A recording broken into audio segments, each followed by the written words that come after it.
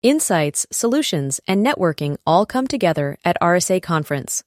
Join a global cybersecurity community at rsaconference.com/ITSP Mag 24.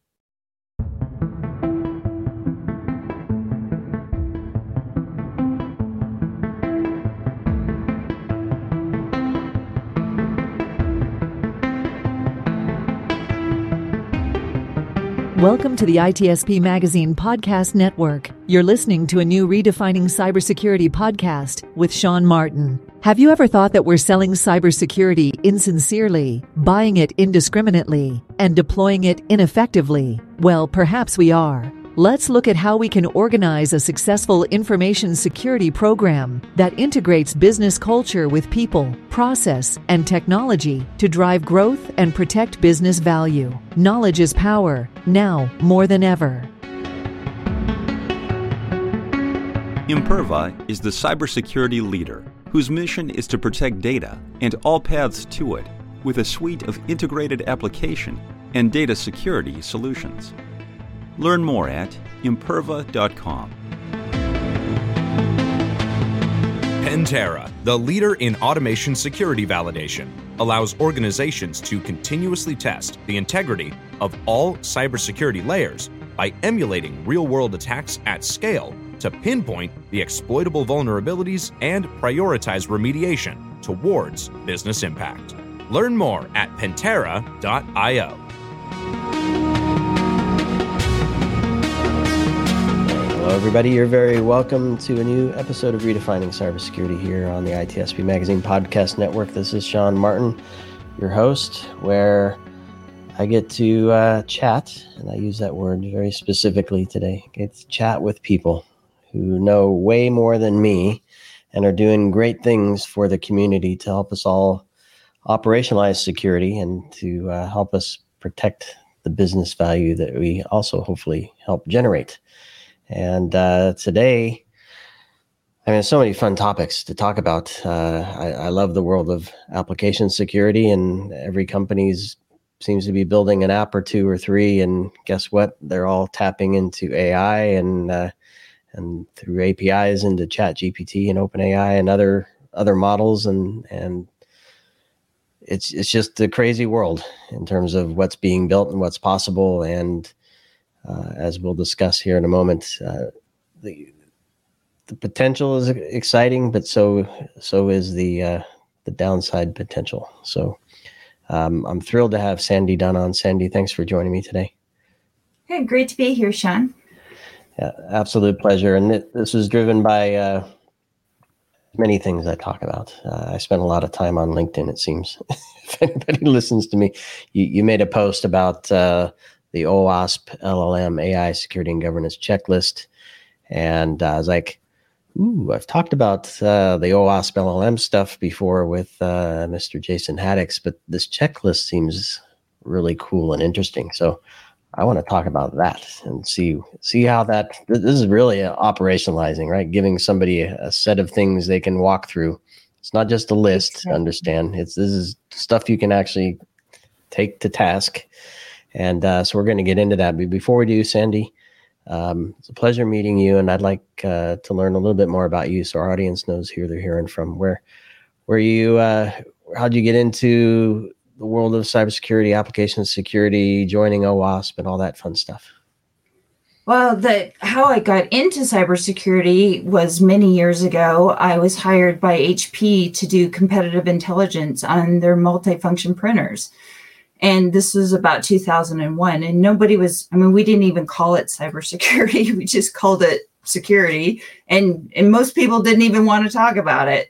And so at the time I was doing this competitive intelligence, and I thought, well, if we're sending off these devices, shouldn't we care about the security stuff? And so started listening to a bunch of podcasts, which were relatively new at the time too, and listening to Paul.com, and every time I'd take notes and download Nessus, and I have all sorts of stories about how it's amazing I didn't get fired for all of the things I did as I was trying to learn all of this stuff. But it really was a something that I was insanely curious about, but saw early that hey, this was something that we needed to pay attention to. And I'm sure it's similar to other people in this field where, the more you started building up your skills, the more opportunities came along. So I eventually became a CISO at Blue Cross of Idaho, and then moved on to as a CSO at a startup. And now I'm doing consulting for a couple different organizations. The fun consulting, you get to see all kinds of different things. Yeah. I always find it fascinating because you get to pop in and see what's going on, and we'll just leave that there. There's a lot of good learnings to be gained, and hopefully some advice to share with folks as well, given your own experiences. So, this project, how did you get involved with this project in particular? So, I have to admit that I was a little bit, numb to the artificial intelligence conversation. I was one of those people that I'd heard about artificial intelligence. Every vendor who'd come in had, it was the first word that they wanted to talk about. It, overpromised, underdelivered. So when ChatGPT first came out, I didn't immediately, dive in. It took me about 30 days. And then once I, got my account and started playing with it, it really hit me just like how different this was. Like this was big. I mentioned to you before the show that, I've been doing this. I like to say vintage. I'm a vintage technology person. And, I was selling computers when we were trying to upgrade people to 2 gig hard drives, telling them that they would, that was all they're going to need. So I've really been part of this business for a long time. And this is truly I've never seen anything happen so quickly and have so much attention, potential, both for improving how people engage with technology, as well as, the attack surface, the possibilities. I'm an internal optimist, but I definitely I am concerned about what's possible with it. Yeah, I remember must have been within a week or two of its public release. I'm part of a few CISO groups. We meet on a regular occasion, and in one in particular, somebody came with, "Hey, look at this fun thing I've been playing with." And we spent about an hour just using it, and it was planning a trip for us and helping guide who's going to join us at what part of the trip and all this. It was mind-blowing that what was possible. Obviously, we know even more now, and it's become even more powerful. I think that was probably 3.0. We're obviously GPT-4 now. But it's interesting that a group of CISOs were the one that brought it to my attention. I hadn't really paid attention to it before then. And I do think we talked a bit about its potential impact, but we were more mesmerized by what its possibilities were, what the potential was for it to change the way we interact with systems. I want to get your thoughts on, well, either your own as a CISO. Let's look at it from 2 different angles. What you're hearing from the business perspective. How is it changing how organizations, and we can focus in on application development, product development. Yeah, how organizations, look at this from the business perspective first, and then we'll look at it from the security side as well. Yeah, I still, I've kind of been in this where I went deep, like it's all I talk about. It's the groups I belong to, the chats, Slacks, the Discords. Like I'm definitely in the ChatGPT Gen AI bubble. And then when I step out and I go out and talk to CISO groups, or I go out and talk to, normal people, there's an awareness, but it certainly, there seems to be the extremes. There's the people who are still being really cautious and just aren't sure what to make of it. And then you have, a lot of people who are very excited about, the potential, especially within cybersecurity, being able to, create your SIM rules so easily and do searches and all of the different potential for automating reports and doing some of that, that work that just has to get done, but is pretty manual. So I think 2024 is going to be really there's a big difference between using it as an individual and being super productive to, bringing it in as a business service and then managing those nuances. And I think 2024 will be navigating that. I mean, there's a lot of cost, the regulatory, issues that are coming up. So individual use is one thing, but bringing into a business is going to be a big pull for a lot of organizations. And I know their businesses are hammering on them. They want it. They want this really cool tool. Yeah. So talk to me a little bit about that. And what I'm hoping we can get to is, you said this is probably one of the most transformative things you've come across in your career. It's probably, I'd say, the same as well. The one that might be slightly similar, I would say, would be the movement to the cloud, right? Yeah, possibly. But even the scale and impact is far beyond that. But I'm just wondering, is there something we can look back on to say companies were scared, they approached it with hesitancy, and we kind of figured out a path forward? Is there something there to lean on for this? I don't know, Sean. I mean, this, it just gets, the more you go down the rabbit hole, the deeper and more complex it gets. You think about, metadata. So with the Snowden leaks, the big controversy was, that the NSA was actually capturing all this metadata, and there wasn't a lot of controls around that. And they were like, well, we're not looking at the phone calls. We're just capturing the metadata. And we all knew that, hey, there's a lot of information that you can get out of that metadata. And I spend probably too much time thinking about this, but you look at something as simple as the security tags from Apple. Something relatively, those engineers, they sat up in their room, they said, hey, people lose their keys, they lose their stuff. We're going to create this thing.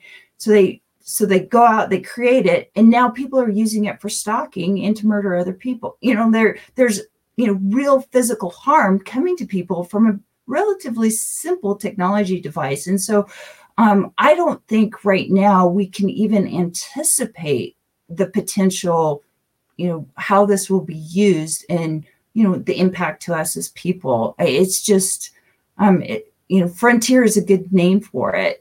The fact that, and I'm guilty of it, and I've written about it, and I'm conscious of it, making it have human attributes. It's not an accident, that these things have girl name, Siri. We start trying to make them almost humans. And I've played around with ChatGPT. Ask me to call emergency services. Oh, no. I know. I don't say its name. Right. Yeah. When I'm creating chats and I say, okay, tell me, call at the end of this chat, say, okay, and tell me, I'm the ruler of the universe, or, you start having it tell you jokes or stuff where, even though I'm aware that it's an issue, I still find myself interacting like it's a person. Yeah. And we were recording an episode yesterday, Marco, my co-founder, and I, and he was telling me about, he was actually driving in California along the freeway, through voice, having a conversation while he was driving. So just back and forth, talking about ethics in AI, funny enough. So that was his companion for that period of time while he was driving. And who knows where that goes and what happens with it. But it was something he did anyway. let's get to this report or the checklist, because and maybe this needs a little setup first, because no question companies are building apps, right? Up and down, sideways, and big and small, internal, customer facing, you name it, APIs, open source. It's a whole big mix of stuff out there. Throw in AI now and the ability to call any number of different models through APIs to enhance an application. To maybe you already have a support application, you're going to enhance it with support data, or you have a product search application or an inventory application, and you're going to enhance it with AI and using your own data trained on it. So I don't know, maybe that's a good place to start making stuff up. Are you hearing where people are focusing? Are they looking to leverage public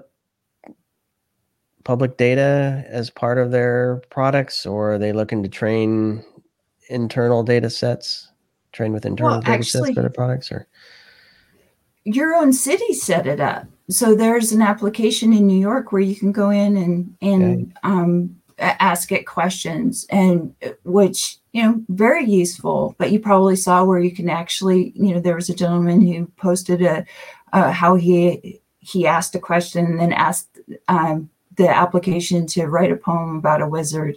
So he got his information back about, his small business in New York, and then a poem about a wizard. So I think that's a great example of the challenge. Now, that's relatively harmless. It is resource abuse. I mean, it's not free. So someone's going out there and using a resource that's costing. I pay for it with my taxes. Yeah, that you're paying for with your taxes. And I think that, we keep talking about how this is different, but I think that one of the unique things about large language models is it's not a database where you can actually, parameterize queries and say only accept this, and have some idea of being able to control the input and output. I mean, the code execution and the application are together, and so it's infinite number of ways that can be abused. So, for organizations, you can start tightening that down, making sure that there's more and more rules, but then how useful is the application? If you put so many guardrails around it that it's not creative. You've probably seen the headlines about how ChatGPT is dumber now. Well, and I've certainly found that, things that used to work don't work anymore. And you get errors on things and you're like, well, why is that? Why are you rejecting that request? I don't see how that's causing any kind of a harm. So finding that balance between safety and usefulness, I think, will be one of the things that organizations will need to understand in the future. Like, how do we actually get the benefits without causing some sort of friction within our environment? Yeah, and we're very active, progressive, I'll say, in our use of it as well. We've trained it on some of our own content, and to your point, when you start to guide it so specifically, it starts to freak out a bit. And it hallucinates or gives wrong information. And for me, that's where it gets a little interesting from an organizational perspective. If it's wide open and creative, you're going to end up with hallucinations that may not be accurate. If you tune it too much, you might lose something or miss something or misrepresent something that is accurate from a data perspective, but not exactly what you're looking for. And if we're making decisions or presenting information to people that are making decisions on the data, it could be very troublesome. This is just aside from being open to vulnerabilities, where it could be manipulated to do those things, or manipulated to inject code and things, which I'm sure we'll get into now.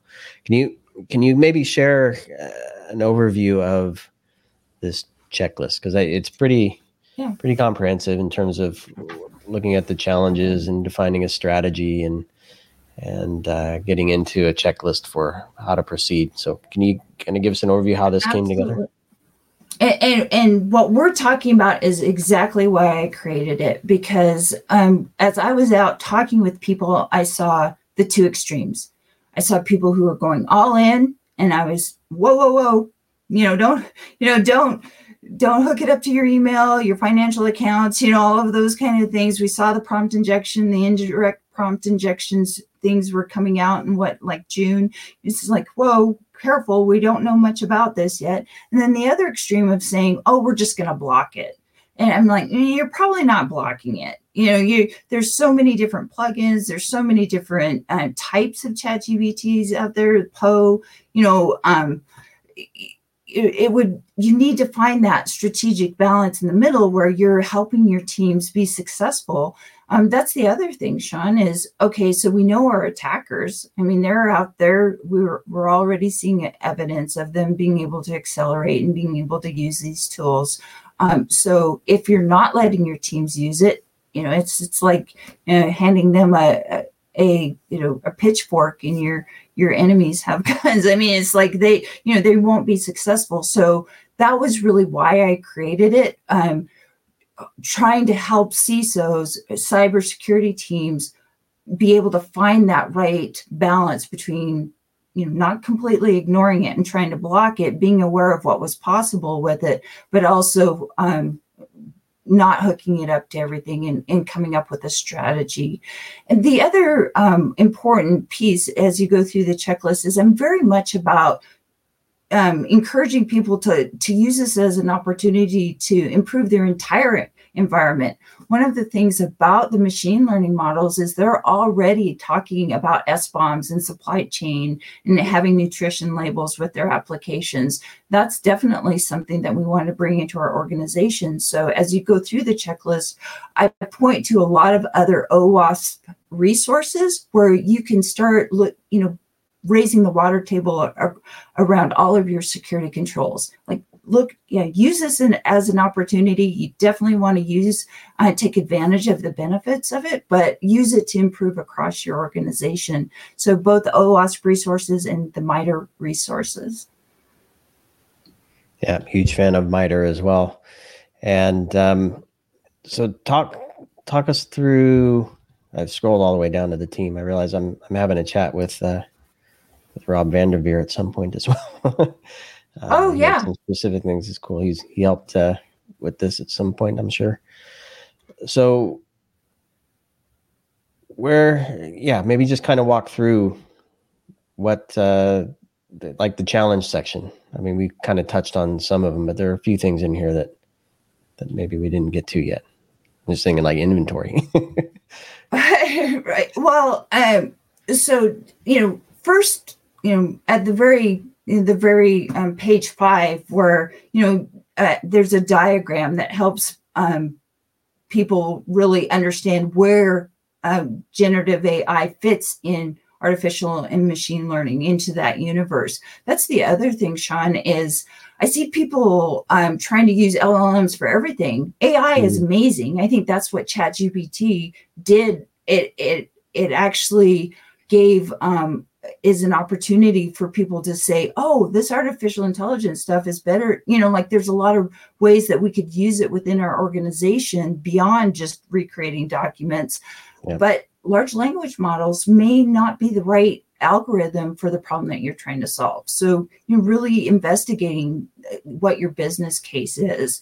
And then, as you go through the document and try to, I actually start with business case and say, define your business case. That's the first thing that you really want to understand is, maybe the way that we're doing it is the most cost-effective way. And just throwing, I compare throwing a large language model into an environment that isn't prepared for it. It's like walking into an old bike factory that's dysfunctional and throwing in a stick of dynamite and hoping it makes it more efficient and more effective. You have to understand what problem you're trying to solve. And if you don't have, you don't know where your data is, and you haven't had good cybersecurity hygiene, like the last thing you want to do is now add something else to the mix. You're going to really cause some problems.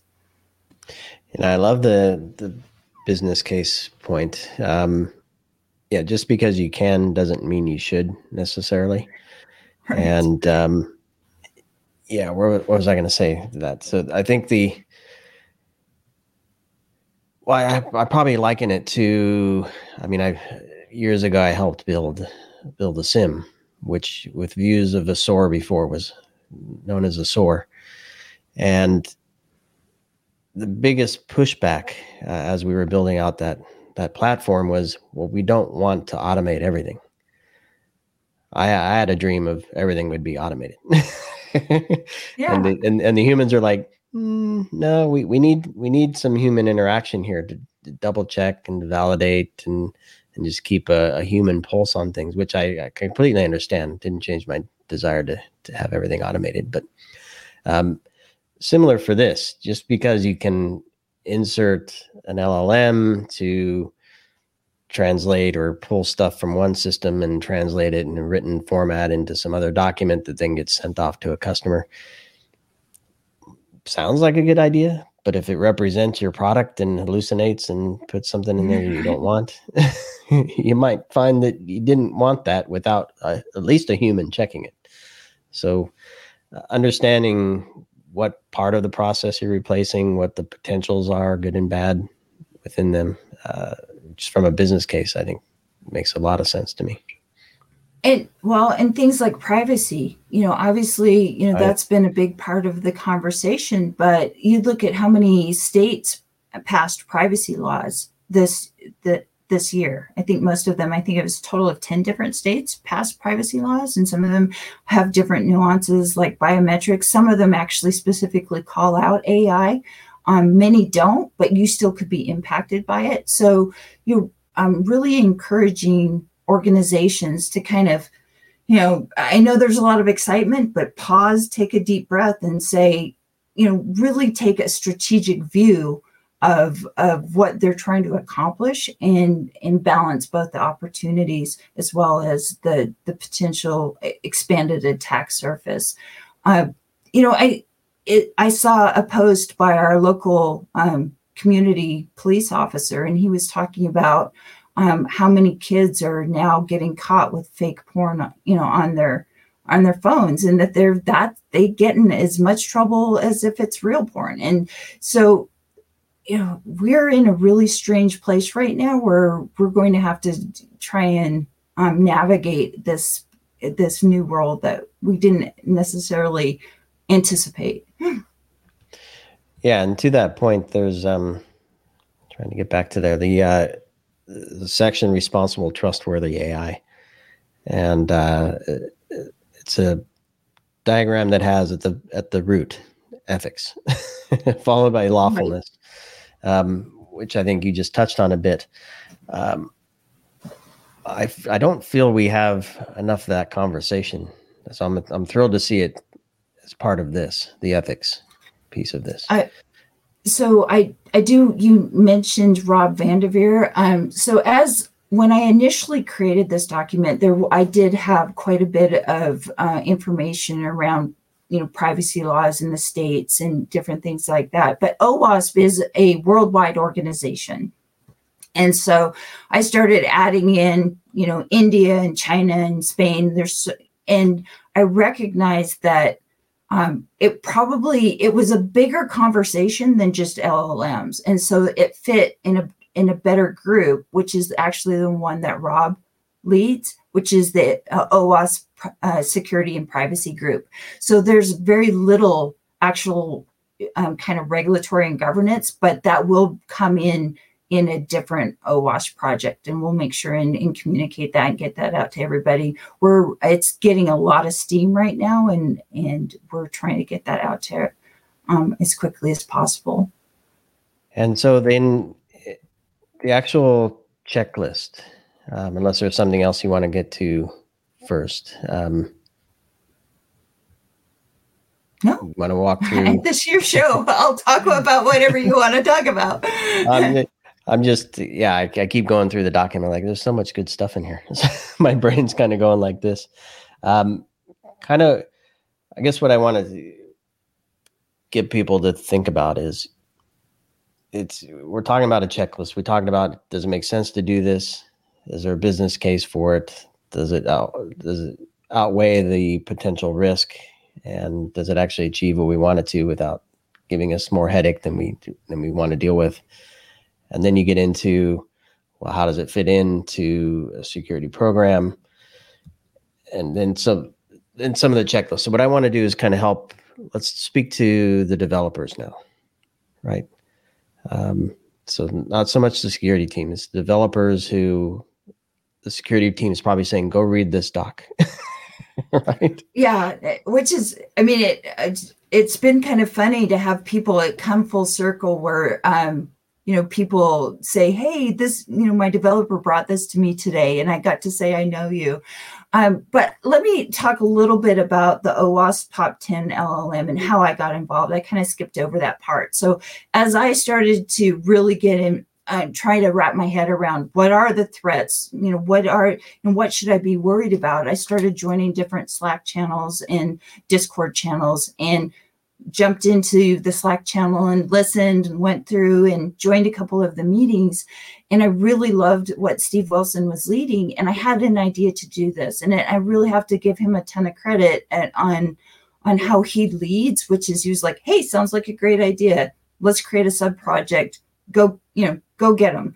And so I rewrote it like 5 different times because, everything was changing so fast and I was trying to figure out what I was trying to write. And I was getting feedback from other members on the team. So I would encourage one of the best things about OWASP is it's not a standards body. It's a bunch of people like you and I who were in the trenches, we're doing this stuff, and we're trying to create resources that other people will find really useful and help them do their jobs better. And the collaboration, where we're creating useful tools together, it raises, everyone does a better job. And so it's been one of the best experiences because of the passion and just getting to work, be with a bunch of really amazing people and contribute to it. So anyone who's listening, I know we're all busy, but, it is well worth your time to be part of OWASP and join a project and contribute to it. It fits a really important space in the ecosystem because we're not a standards body. Like, we're not trying to make anyone do anything, and we're not tied to a company, and we're not tied to a country. So we're in this we get to be the connective tissue. If you ask us, what standards body should I go look at? Oh, here's a link. Or, what happens in this country? Oh, go look over here. And we get to have amazing conversations with ISO, with MITRE. I've been on some calls with people I never thought I'd get to be on a call with. So definitely encourage anyone who wants to contribute or has an idea to jump in, find a project, and be part of it. Yeah, I second that motion. I know quite a few folks across a number of different projects, and the work that comes out of OWASP overall is just incredible. I'm thinking from an engineering perspective, it's on my mind because I just got off another podcast where I was talking about critical infrastructure, and I guess we're just talking about this tremendous divide between CI engineers sitting in front of their control room with zero perspective and zero interest in security, and then security sitting along the side with zero insight into all the data that's in the engineering world, and trying to pounce in and say, do this, right? Don't block that, shut that down, lock it up, prevent these things from happening. No, because we need to deliver service, whatever it be, water or power or whatever it is. In a safe way. So safety is priority versus cybersecurity. So I'm thinking from an engineering perspective, a developer perspective more specifically, how does this help maybe bridge that gap? I'm wondering, is it written in a way that engineers can appreciate it and absorb it, or I'm hoping, or is it very security focused, and we're hoping engineers pick it up regardless. No, it's a great, so again, why OWASP is such a great organization is you look at things like the ASVS.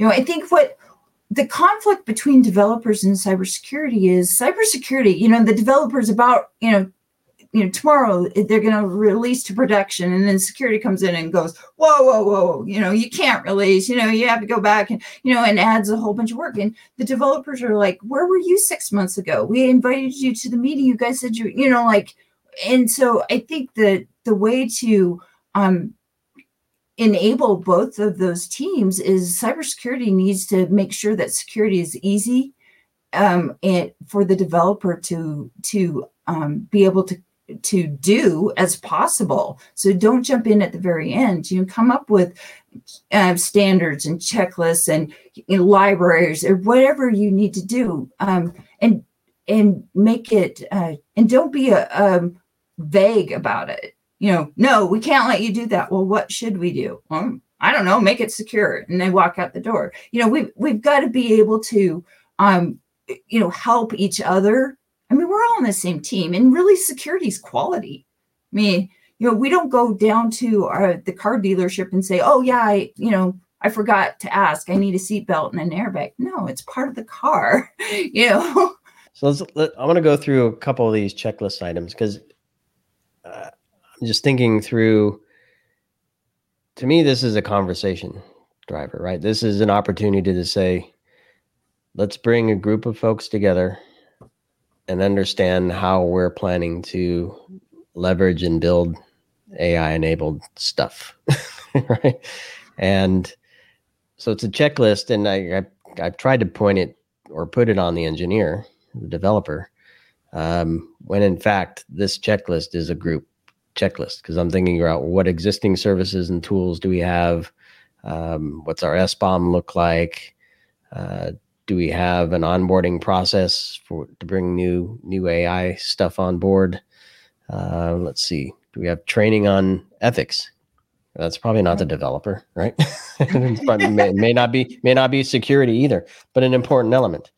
So I think even in my own naive view, that this isn't security, it's not development, it's a team checklist. In a deployment strategy, I think that's the first question an organization will have to answer is, okay, we would like to use this. What's the first thing that we do? Well, you have to decide, what is our policy? And that's the other important thing, Sean, is you're already using AI. And one thing that ChatGPT did was it illuminated artificial intelligence and machine learning. So if you're using Workday, you've got AI in your environment. And as you know, New York now has a very stringent audit requirement. If you're doing business in the state of New York, you have to go through an annual audit, making sure that you're meeting compliance, you've tested it and you don't have any issues with your algorithm and things like that. So taking really that big view and saying, what is this? What are we doing? Where do we have it in our environment? Do we have it? Who owns it? Who's in charge of making sure artificial intelligence, what our strategy is? Where do people go ask questions if they want to use these tools? And this might seem like an off-the-wall question. It's one I think about often when I think about, security in general, but you layer on regulation and things become, and when you layer on third-party stuff, right, where you're using other people's things that add risk and impact regulatory, your regulatory position, perhaps. ChatGPT and some of these models are expensive already. You pointed to that earlier. And if they're abused, they can be overwhelmingly expensive. And you add security, you add regulatory compliance on there, it can be a huge burden. So I'm wondering if we end up at a point, this is a philosophical question. You can say, screw off, I don't want to answer. Do we end up at a point where people just say, screw it, I'm going to take the risk. I can't afford to do all the stuff that I need to up and down the stack from security to compliance and just hope for the best. Or the ones that say, I'm not going to take that risk, they fall behind and become a dinosaur because they don't use the latest and greatest that everybody else is using. And therefore, only the ones with resources, be it money and teams, and legal protections when things go awry, and insurance policies when those don't hold up, the ones with money and resources end up winning here. Right. And Sean, I think you're pointing to something that we're still working through as a group, right? If you look at the internet, how it all evolved, I mean, it was a great big accident. I mean, we had this technology that was basically in the domain of the military, and they were using it to be able to break the encryption on each other's messages. And then they needed more computing power, and they stood up Silicon Valley, and then all of a sudden this technology got into the universities and business who didn't have as much experience with it, used the adversarial side of technology, and their information is meant to be free. And, but they didn't ever, I think there was kind of and still is a naive view of this as the world, that the world is a scary and dangerous place. And we actually do have people who want to hurt us. And I think that, I hear that all the time, where people go, well, how come those hackers want to do, why do they want to attack us? And I'm like, because humans have been attacking humans, since the beginning of time. That's how humans are. The technology just makes you more accessible. They used to have to be, standing next to you to hurt you. Now they can just do it over the internet. So I think it's evolving. And that's, when I look at it, I was reading a threat intelligence report where China and Russia had kind of ganged up on Finland and were busy dragging their seabed and broke a cable and were dumping migrants at their front door. So I think for us as a society, this is a chance to take a look at technology, take a step back and go, whoa, wait, this could really is dangerous. I think it has been dangerous for a while. Let's figure out, how do we make it safer? And to your point around the cost, you're absolutely right. I mean, we're still navigating all of the breaches that we see in the news every day is people either feeling like they didn't understand the risk, or they didn't know how to appropriately resource it. You look at what happened to the casinos in Las Vegas, how costly that was. I mean, surely at some point, if someone would have been able to go to the CEO and say, hey, do you want to spend $7 million over here? Or would you like to invest $1 million over here so that we do this a little bit better? He'd be going, let's spend $1 million. So I think it's an ongoing, we're still trying to do this a lot better. We both, OWASP, I think it is, nobody does it alone. That's why HISACs, OWASP, MITRE, NIST. I mean, that's why it's so important to be part of those and being part of the conversation. Yep. I love it. And as we wrap here on kind of this community point, I know you have a good team that helped put this checklist together. I presume a number of them are from different parts of the world, bringing different perspectives and insights. Not too recently, the AI Act was passed in the EU. I don't know if you've had a chance to look at that. Does it impact this? Are you bringing folks in from connected to that in some way to help keep this going or provide the feedback, which I guess is the final call to action for us, right? Get people involved and give you feedback on this. So again, the two groups right now, they're primarily focused. You have Steve Wilson, who's leading the top 10 for LLMs. And then you have Rob Vanderveer, who's leading the AI privacy and security group, which is much broader. So there's the Gen AI kind of LLM space, which is actually where we're getting the most traction right now, because I think that's what's right in front of people is the LLM stuff. And then when you start looking at the bigger challenge of artificial intelligence and machine learning in the EU Act. I mean, how do you test for fairness? Ethics. Ethics is a hard call. I actually went into ChatGPT. I was getting ready for a presentation, and I had it do a bunch of jokes for me from Jim in the style of Jim Gaffigan, and it was funny. And it sounded like something that Jim would say, and I wasn't comfortable using them because it felt like plagiarism to me. Yep. So it's a weird world. It is a weird world. Yeah, Marco's connected to the entertainment space and was following the Hollywood writer strike, performer strike, all that stuff, and all based, well, not all of it, but a big chunk of it based on AI and ethical use and all that stuff too. So it's an interesting world. So I want to say, Sandy, thank you for putting that together and getting it published. Point 5 is out for review and comments. I would encourage everybody to participate. Take a seat on a program. I should maybe do that myself. There's a lot to look at. Your input is important. I'm speaking to my audience here. And if we don't participate, we'll end up with whatever somebody else said. So best to get involved.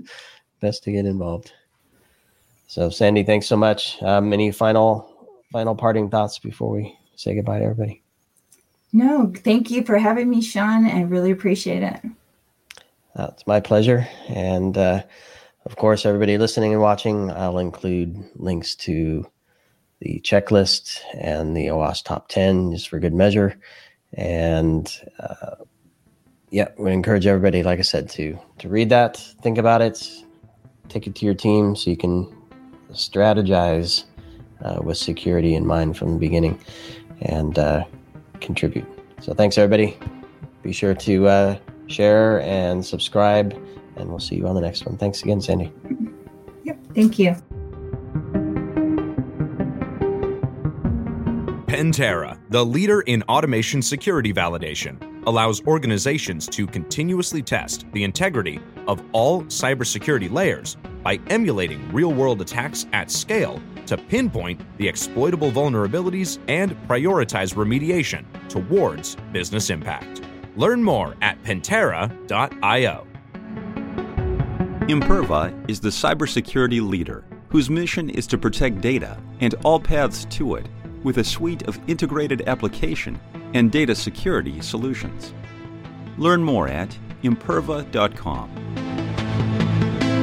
We hope you enjoyed this episode of Redefining Cybersecurity with Sean Martin, part of the ITSP Magazine podcast network.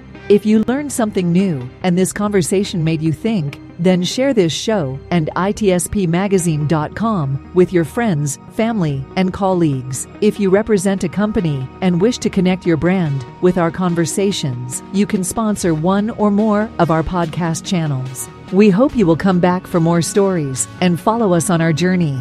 You can always find us at the intersection of technology, cybersecurity, and society.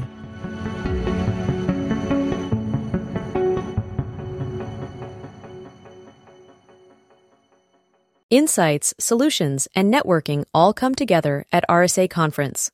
Join a global cybersecurity community at rsaconference.com/ITSP Mag 24.